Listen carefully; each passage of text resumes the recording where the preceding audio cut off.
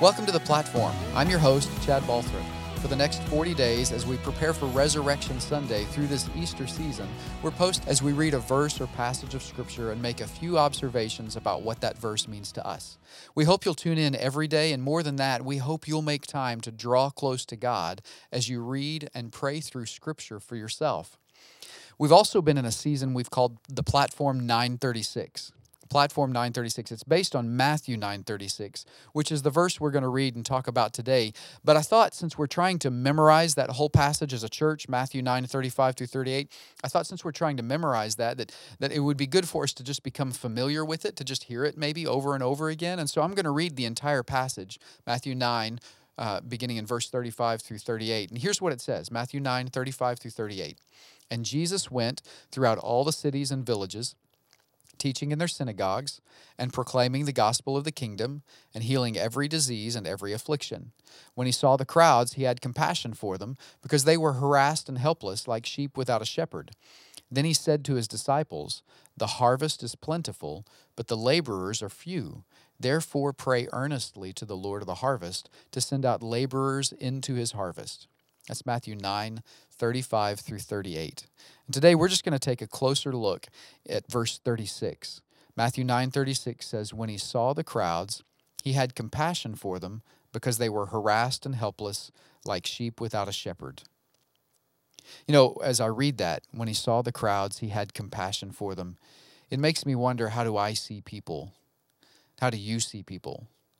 Do we see people as obstacles or as opportunities? Do we see them as projects? Do we see them as friends? Do we see them as someone we can use to take our next step in our career? Or do we see them as, do we see people the way God sees them? I had a friend who was a missionary in China and in Germany, and she always liked to tell stories about how in that culture, because there's just so many people, they get into the habit of treating people like obstacles. That when there's a line for something, everybody's pushing and shoving to get to the front of the line, and they're not being inconsiderate because they're only thinking about themselves. They're being inconsiderate because they're not thinking of the people that are around them as people. They're just seeing them as an obstacle. They've got to get onto that train, or they've got to get into that line to get that particular food or whatever. And she just always thought that was interesting and sometimes a little off-putting by the idea that they could just walk right through you and act as though they've never even seen you. And the truth is, they didn't. They didn't see you because they saw you as an obstacle and not as a person. I wonder how many times a day we do that. And I wonder what the value is in slowing down and just, as you walk through your workspace, to just walk slowly through the room. As you see the people in your office, to, in the silence of your own heart, as you're just walking through the office, to say a little prayer for them. God bless them in some way. I wonder what's going on in their life, God. To just talk with your Heavenly Father about the people that you work with or the people you go to school with, to recognize that there's a need there. And see, that's that second part. He saw the people and he was moved with compassion for them. See, Jesus had this uncanny ability to be able to look at someone's life and recognize the reason why they're saying those words, using that tone of voice, the reason why they're taking that action or that activity. Well, he knew what was in their heart. I'm reminded of that verse in Samuel, or that passage in Samuel where David is anointed king, and Samuel's looking at all of his brothers thinking, well, this one looks like a king, and this one looks like a king, and that one looks like a king.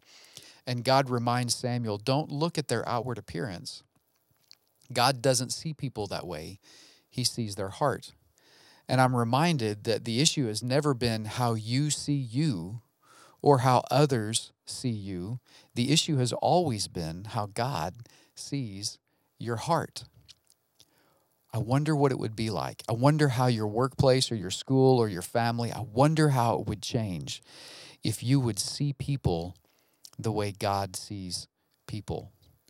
And that you would catch a vision for the need that they have and for the God that you serve.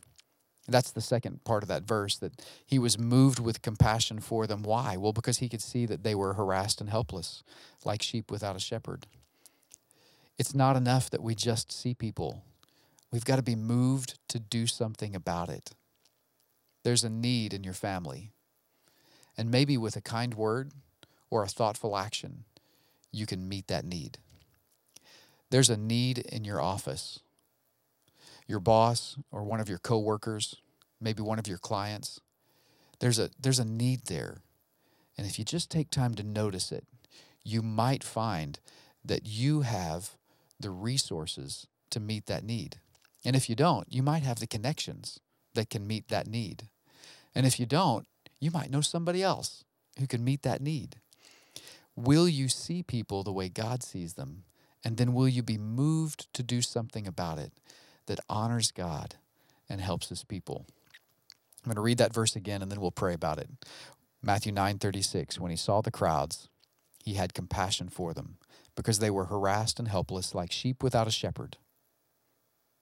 Let's take time to pray about that today. Heavenly Father, I pray that today you would help us to see people the way you see them, that we would be moved with compassion for them, that we would recognize that the issue has never been and will never be how you see you or how others see you, but the issue will always be how God sees your heart. And so I pray that we would take that principle and apply it to the people all around us, that you would allow us to see the heart of the people that we serve with, that we work with, that we hang out with, and that are in our families, and that you would give us, the resources we need to meet those needs, to share your love with them. We love you, Father, and we ask these things in Jesus' name. Amen. Well, thanks so much for joining us today. Be sure to hit subscribe so you can catch future episodes, and you could really help us out by helping us connect with more people. And the way you do that is just leaving a rating and reviewing this episode, or pressing like and leaving a comment. You can also catch more devotional thoughts every day through one of our partner podcasts, Follower of One. It's available everywhere podcasts are found. So thanks for listening. We hope to see you tomorrow on the platform. We are grateful you joined us today on the platform. If you're in the Owasso or Tulsa area, we would love to meet you face-to-face. Services take place every weekend at First Baptist Church Owasso and on the Calvary campus in Tulsa. You can also catch us on most social media sites and online at fbcowasso.org. We're praying that God will do something in you and through you that can't possibly be explained because of you. We look forward to how God will use you on your platform.